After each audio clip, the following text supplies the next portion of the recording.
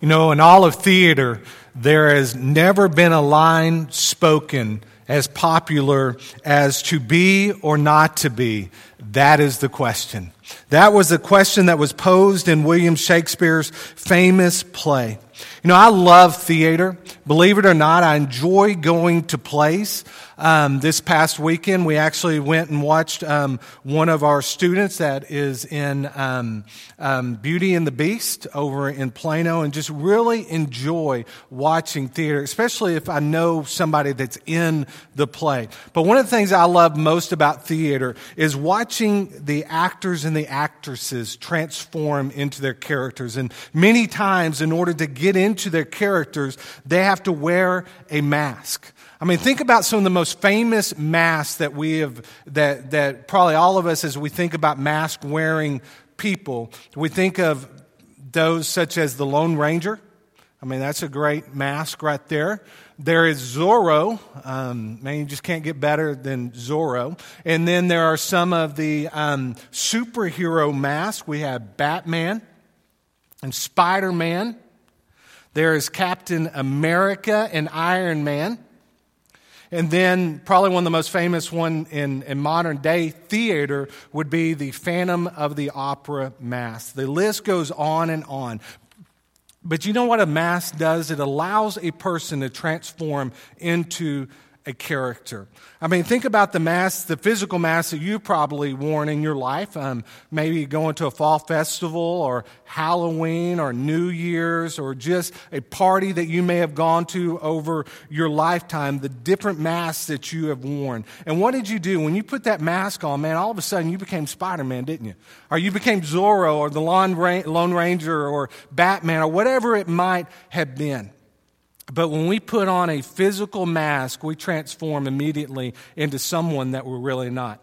How many of you have ever put on a superficial mask and transform into someone that you're really not? You know, a lot of times we put on superficial masks to hide from the outside world, don't we? We try to become somebody that we're really not. You know, one of the greatest actors of my lifetime was Robin Williams. You know, Robin Williams had a charm about him. Whether he was in a comedy or in a drama, he could just simply make you laugh. I remember being in Times Square several years ago on a mission trip. And we were down there and just kind of enjoying the scenery. And we noticed just hundreds of people that were gathered outside of the Bubba Gump restaurant. And they were all looking up at the second floor. And so we gravitated over there because we wanted to see what the commotion was about. And we got over there and we looked up. And there Robin Williams and John Travolta were.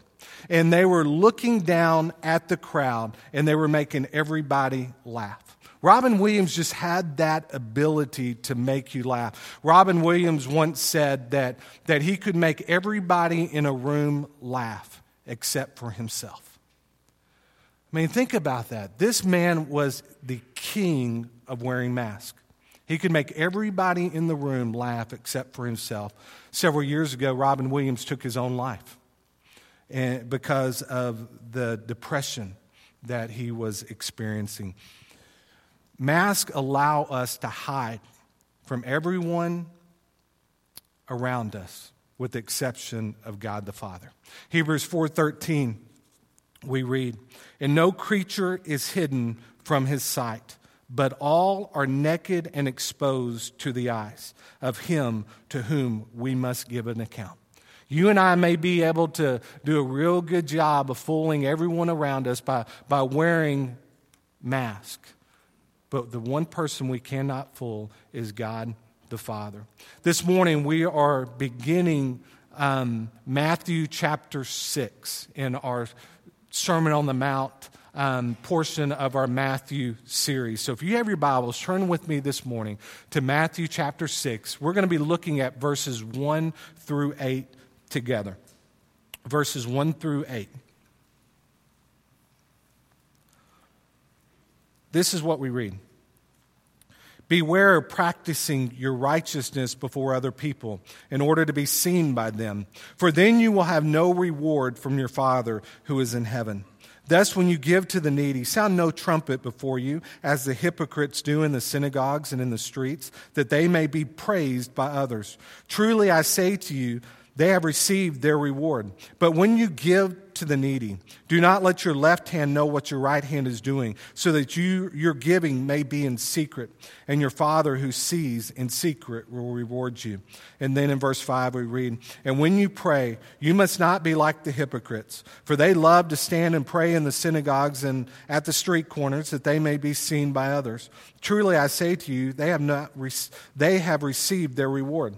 But when you pray, go into your room and shut the door and pray to your Father who is in secret. And your Father who sees in secret will reward you. And when you pray, do not heap up empty phrases as the Gentiles do, for they think that they will be heard for their many words. Do not be like them, for your Father knows what you need before you ask Him. Our message point this morning is this: kingdom citizens live authentically. Kingdom citizens live authentic lives.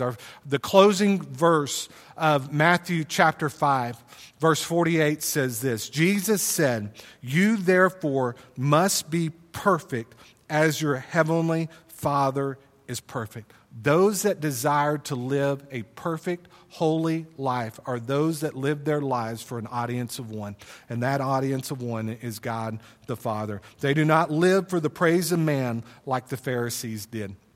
Notice point number 1 this morning is believers must guard against hypocrisy. Verse 1 again says, beware of practicing your righteousness before other people in order to be seen by them, for then you will have no reward from your Father who is in heaven.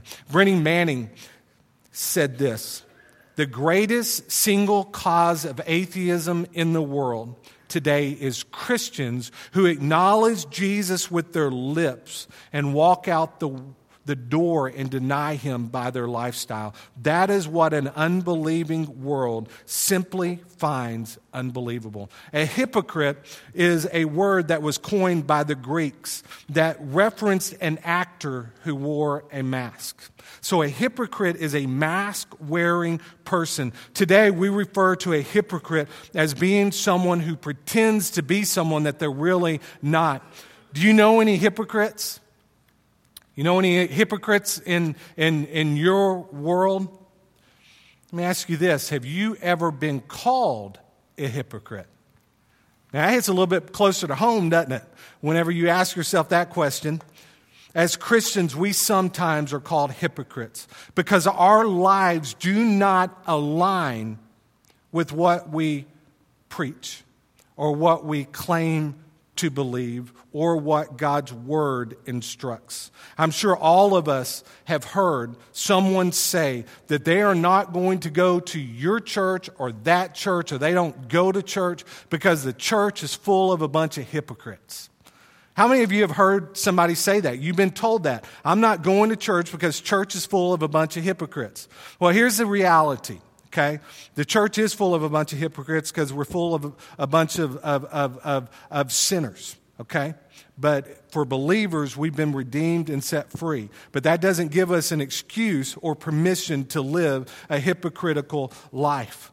Throughout Jesus' ministry, some of the strongest words that He spoke were directed at the religious leaders, directed at those that lived a hypocritical lifestyle. Notice this morning that we are to guard against showboating. As Christians, we need to guard against showboating. If you like professional sports, then you know what a showboat is. A showboat is somebody that whenever, after they score a touchdown per se, man, they're spiking that ball, man, they're doing all kinds of things in that end zone, and they're drawing attention to themselves.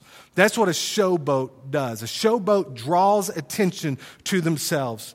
Once again, in verse 1, we read, beware of practicing your righteousness before other people in order to be seen by them. This word, to be seen, it comes from the Greek word theomai, and it's from that word that we get the word theater. So a showboat, a hypocrite, is someone that performs their life up on a stage for other people to see.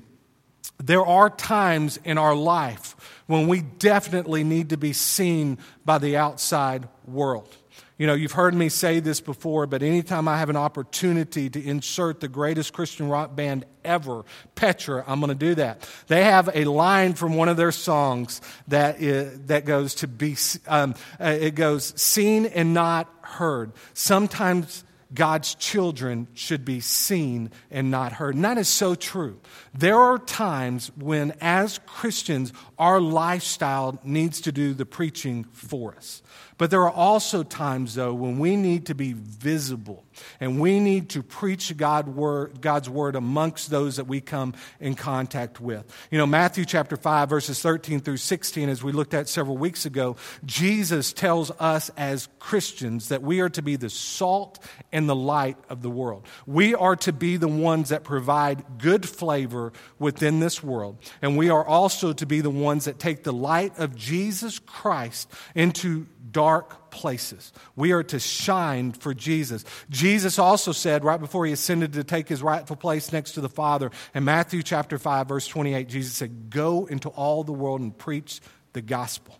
You and I have been called to preach the gospel. We have been called to make disciples. We are to be seen without a doubt. In Romans chapter 10, verses 14 through 17, Paul wrote these words, "How then will they call on him whom they have not believed? And how are they to believe in him whom they have never heard? And how are they to hear without someone preaching? And how are they to preach unless they are sent? As it is written, how beautiful are the feet of those who preach the good news.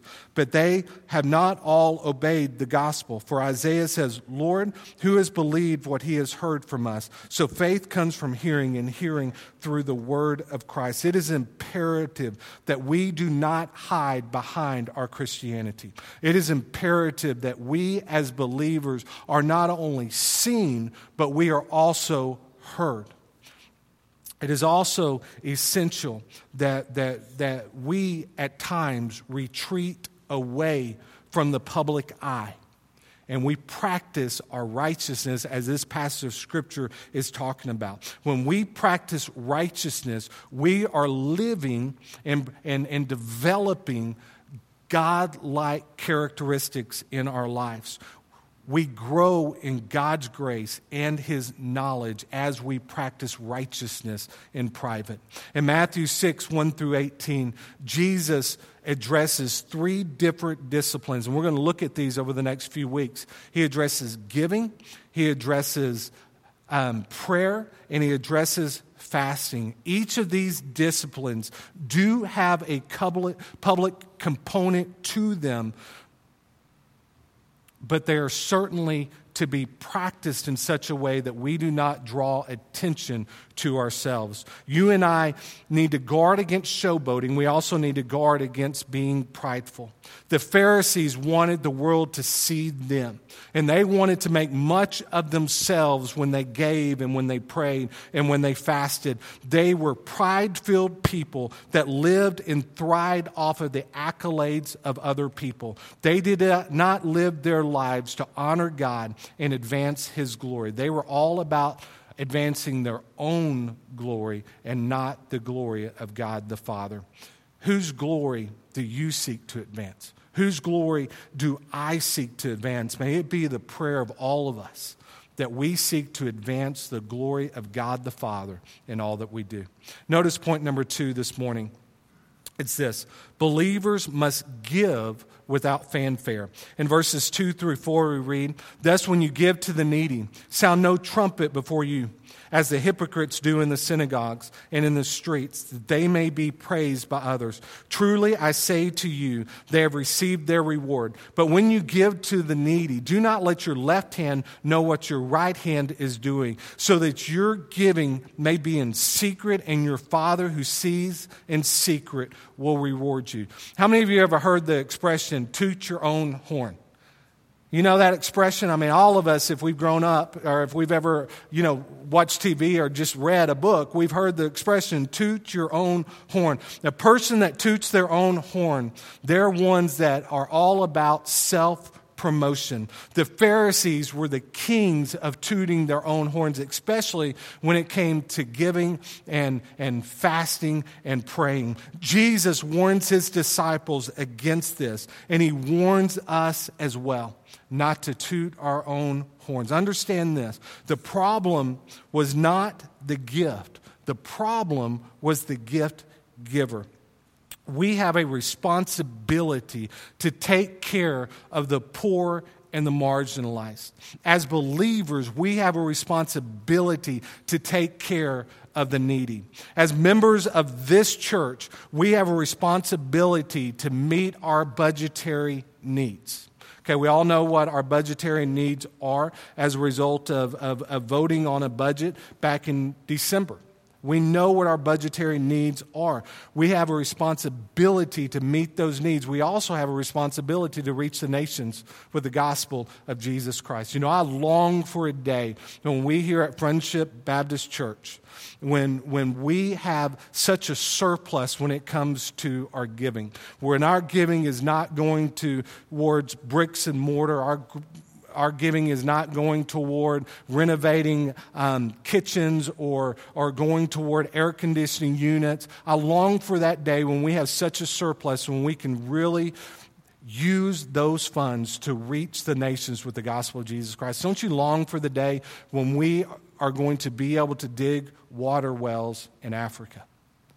Don't you long for that day when we're going to be able to give above and beyond our budget so that we can help feed the malnourished in India? Don't you long for that day when you know that we're going to be able to give money that directly goes toward translating God's word into a language amongst a people group that do not have access to God's word? Don't you long for that day when you and I are going to be able to rescue children from sex slavery? Don't you long for that day? You know, we have a responsibility as the church to meet the needs that we have here, but we also have a responsibility to meet the needs of those that are marginalized, that live across our street and around the world. Jesus said in Matthew chapter 25, beginning in 35, he said, "For I was hungry and you gave me food. I was thirsty and you gave me drink. I was a stranger and you welcomed me. I was naked and you clothed me. I was sick and you visited me. I was in prison and you came to me." Then the righteous will answer him, saying, "Lord, when did we see you hungry and feed you, or thirsty and give you drink? And when did we see you a stranger and welcome you, or naked and clothe you? And when did we see you sick or in prison and visit you?" And the king will answer them, "Truly I say to you, as you did it to one of the least of these my brothers, you did it to me." Truly I say to you, as you did it unto the least of these, you have done it unto me, is what the Lord Jesus Christ spoke. You and I have a responsibility to take care of those that are in need. We are to give with compassion in our hearts. We are to give with compassion in our hearts. Then verse 2, "Thus when you give to the needy, sound no trumpet before you, as the hypocrites do in the synagogues, in the streets, that they may be praised by others." Scripture demands of us that we give generously. Our core values, I read Acts chapter 2 to you a few minutes ago when we were doing our scripture reading. Our core values at Friendship Baptist Church are the Word of God, fellowship, prayer, evangelism, and worship. And it's also generosity. Acts 2:45 says, "And they were selling their possessions and belongings and distributing the proceeds to all as any had need." The first church was committed to taking care of the needs of the less fortunate, of the marginalized. That must be our commitment as a church as well. The Old Testament law mandated that the Jews take care of the needs of the marginalized being the widows, being the poor, being the sojourner, being the needy, and that mandate has not changed. Know that. That mandate has not changed in the 21st century. Had it changed, then Jesus certainly wouldn't have in verse 2 of our scripture this morning, he wouldn't have said, when you give to the needy. Had it changed, Jesus would have said, if you give to the needy. He said, when you give to the needy. Giving is not an option. It is an expectation that each of us must have. In this passage of Scripture, Jesus is not addressing the amount of the gift. What Jesus is addressing is the attitude of the gift giver. For the Pharisees, it was all about show and tell. It was all about gaining the attention and the fanfare of those that were around them. Do you know of anyone that gives like this? Givers that want their gifts to be announced to the masses?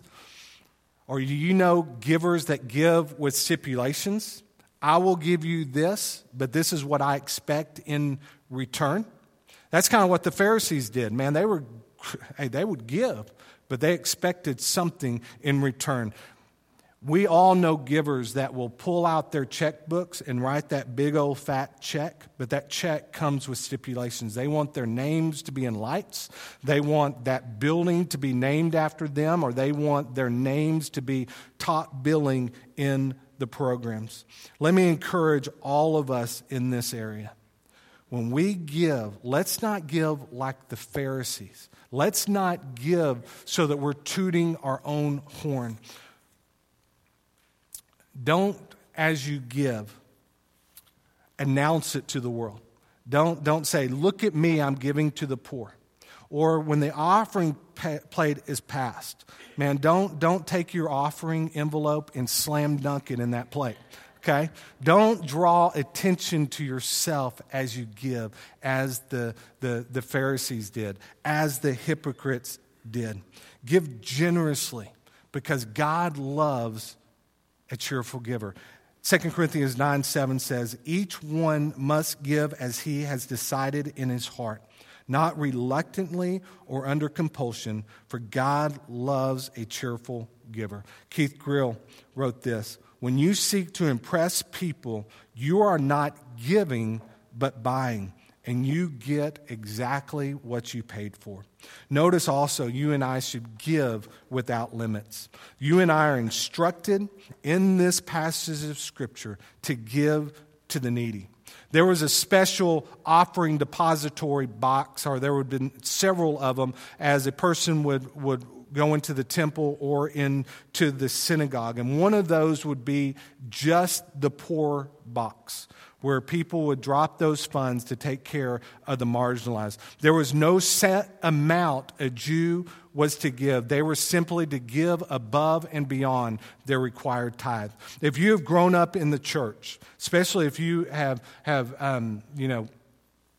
been involved in the church for a long time, you have probably heard preacher after preacher after preacher stand up in front of you and say that you have a responsibility as the church to give 10% of your income to the church. You know, that's what a tithe is. It's 10%. The tithe is very, very biblical. The amount to be given is not necessarily biblical. In the Old Testament, a Jew was expected to give 3 separate tithes, which amounted to about 23% of their income. John MacArthur points this out. He said 2 kinds of giving are taught consistently throughout Scripture. Giving to the government, always required. Giving to God, always voluntary. The issue has been greatly confused, however, by some who misunderstand the nature of the Old Testament tithes. Tithes were not primarily gifts to God, but taxes for funding the national budget in Israel. Because Israel was a theocracy, the Levitical priests acted as the civil government. So the Levites' tithe was a precursor to today's income tax, as was a second annual tithe required by God to fund a national festival. Smaller taxes were also imposed on the people by the law. So the total giving required of the Israelites was not 10%, but well over 20%, All that money was used to operate the nation of Israel. Anything beyond the governmental tithe was given out of the overflow of one's heart, which kind of helps us understand the giving of the hypocrites in our story. What they're doing is they are proclaiming to anyone and everyone that would listen to them, look at me, look what I'm given above and beyond what is required of me. That's what hypocrites do. Hypocrites announce, look at me, look at what I'm given above and beyond what is actually required of me. They were not being generous at all. They were not concerned about taking care of the poor and the marginalized. They were concerned about being praised by their fellow man. Notice what Jesus says of our giving in verse 3 and 4. He says, "But when you give to the needy, do not let your left hand know what your right hand is doing, so that your giving may be in secret, and your Father who sees in secret will reward you." You know, have you ever asked yourself, what does it mean to not let your left hand know what your right hand is doing? You know, as I was preparing and reading commentary after commentary about this particular statement, there are, probably 20 different interpretations of what that means. Here's what I think it means. I think that, whenever a Jew would walk into the synagogue or into the temple, as I mentioned, there were several depository boxes. And I think what this passage of Scripture is saying is when you walk in to God's house and you give your tithe, give in such a way that no one recognizes what you were doing. That's what being generous is all about. It's not gaining the attention of our fellow man. It's all about being obedient to God the Father. Folks, you and I have a responsibility as God's children to be generous with everything that God has given us. There is not a single one of us in this room that will take a single penny with us after we die. Everything that we have is God the Father's. And we need to be obedient with that which He has given us. And we need to bless those that are less fortunate than us. We have a responsibility to take care of our budgetary needs here at the church, of course, but we also have a responsibility to give above and beyond so that we can reach the nations with the gospel of Jesus Christ. Let's be a generous church. Let's be a church that is all about reaching the nations with the gospel of Jesus Christ. Let's be a group of men and women that love the marginalized so much that we're going to do whatever it takes to help the malnourished in India, to help the people that do not have access to water in Africa, to help the sex slave, to help those that have not received God's word in their spoken and written language. Let's be generous with that which God has given us.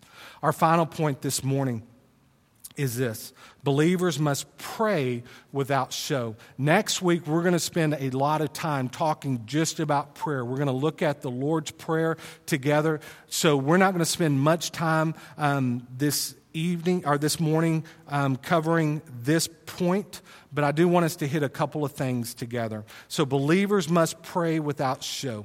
In verses 5 through 8 of our focal verses, we read this: "And when you pray, you must not be like the hypocrites, for they love to stand and pray in the synagogues and at the street corners, that they may be seen by others. Truly I say to you, they have received their reward. But when you pray, go into your room and shut the door and pray to your Father who is in secret.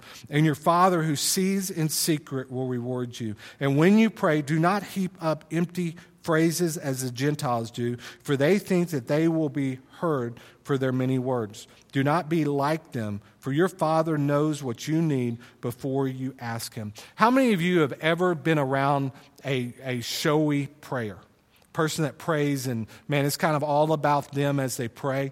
You know, they pray and they offer kind of 3 points in their prayers, and there's a poem usually, and sometimes there's a song included, and then at the end there's an invitation that's included in that prayer. You know, I think all of us are familiar with people that pray where their prayer is all about them. That's what the hypocrites were about. Man, they were not having prayer with God the Father. They were having prayer with their fellow man. And it was all about being showy, all about drawing the attention amongst those that they came in contact with. If we are not careful, our corporate prayers can become showy and scripted and draw greater attention to ourselves instead of God the Father. Notice this. We are to pray with sincerity. We are to pray with sincerity. But when you pray, go into your room and shut the door and pray to your Father who is in secret. And your Father who sees in secret will reward you. You know, the greatest prayers prayed are not the prayers we pray in public, but the prayers that we pray in private. Our public prayer should be an outflow of our private prayer life. You know, whenever you and I spend time alone with God the Father, whether it's in our home. Some of you have literal prayer closets that you pray in. Maybe it's in your vehicle. Maybe it's in your office. Wherever that spot is that you pray. Pray, not seeking the attention of others, but pray and develop your relationship with God the Father so that when we come together as a faith family, Scripture says where 2 or 3 are gathered, I'm right there in their midst. Let's pray in such a way, knowing that we're calling down heaven when we pray. Also, pray with purpose. Pray with purpose. When you and I pray, we should not ramble on as we go. And we've all heard people that ramble on as they pray. I believe it was, it may have been Moody that said, if you pray for 3 minutes, I'll pray with you. If you pray for 6 minutes, I'll pray for you. If you pray for 9 minutes, I'll pray against you.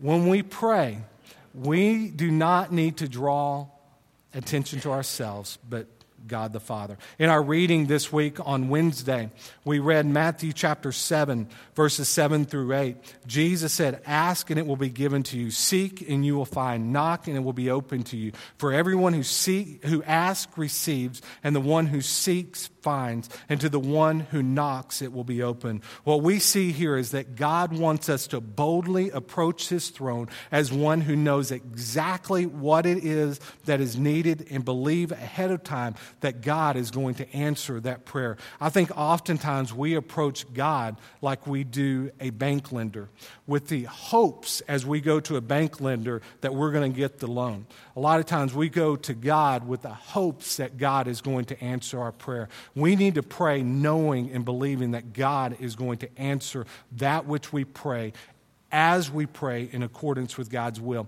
You know, I'll never forget, a couple of years ago as we were trying to secure a loan for this building.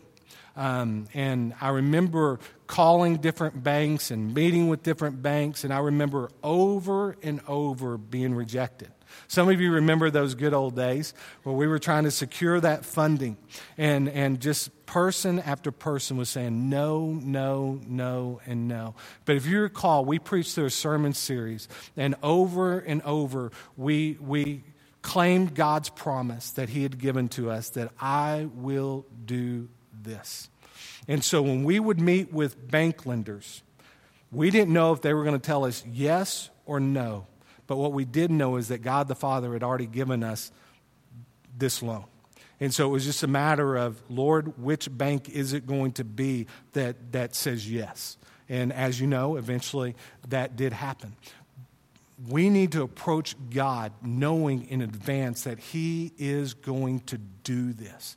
We can't approach him questioning whether or not he is going to do it. If we're living in accordance with God's will, then we're going to know in advance what it is that we need to ask before we ever ask it. And when we ask it, we will know that God is going to answer that prayer in his way. We need to pray with purpose. We need to pray with persistence. We need to be people that are not showy in what we do. We need to be people that are all about practicing righteousness. And we don't practice righteousness on the public platform. We practice righteousness in private. You know, we kind of started this message this morning with Shakespeare's famous line, to be or not to be. And I think the greatest question that to be asked this morning is this: to be real or not to be real? That is the question. When it comes to being generous, when it comes to praying, and as we'll look at in a couple of weeks, when it comes to fasting, we need to be people that are real. We don't need to be flashy and showy, people that draw attention to ourselves. We need to be about drawing attention to God the Father in all that we do. Faith family, let me encourage you this morning that every single day, you and I have a choice when we walk out the doors of this church to live real, authentic lives or to live fake lives. Let's seek to live authentically in all that we do. Let's not live our lives as the hypocrites that draw attention to ourselves, but let's live our lives in such a way that we draw attention to God the Father. You know, you may be here this morning and you do not have a relationship with Jesus Christ. If you were to die today, you do not know if you would spend eternity with God the Father in heaven, or you would spend eternity separated from Him in a place called hell. Heaven is a real place. Hell is a real place. Those that choose not to follow Jesus will spend eternity separated from God in hell. So if you're here this morning and you do not have a relationship with Jesus Christ, I want to invite you to make the greatest decision that you could ever make. Scripture is very, very clear that if we confess with our mouth that Jesus Christ is Lord and believe with our heart that God raised Him from the dead, Scripture says you will be saved. So to be saved, we must first repent of our sins, acknowledge that we are a sinner, ask Jesus to forgive us of those sins, and then we make a commitment on a daily basis to follow Jesus. If you're here this morning and you have never entered into a relationship with Jesus Christ, I invite you to come in just a moment when we have an invitation. You may be here this morning, you've been visiting this church a while, and the Lord is leading you to come to be a part of this faith family, and we invite you to come and make Friendship Baptist Church your church home. Let's stand together, we're going to pray together, and then we're going to have a time of invitation. Let's pray. Father God, thank you so much for this morning. I thank you, Lord Jesus, just for the opportunity that you have allowed us to just enter into your house for worship. Father, worship through song and worship through the preaching and studying of your word. Father, I pray right now, Lord Jesus, if there's someone here this morning that does not have a relationship with you, I pray this morning, Lord Jesus, that they will make the greatest decision that they could ever make. Father, that is to cry out to you and seek forgiveness of their sins, and then make a commitment that they're no longer going to live for this world, but they're going to live their lives for you. And they're going to become a Christ follower. So, Lord Jesus, if there is someone here this morning that does not know you, may you draw them unto salvation this morning. Lord Jesus, if there is a family here or an individual that has been visiting this church for a while, Lord, and you would call them to make Friendship Baptist Church their church home, Lord, we pray, Lord Jesus, now that you will just move in their hearts and in their lives, and that they'll make this the place that they are going to get connected, be involved in growth groups and involved in worship, Lord, get plugged into ministry and to go on mission, Lord Jesus. Just move now during this time of invitation. We love you and we thank you. For it's in the name of Jesus we pray. Amen.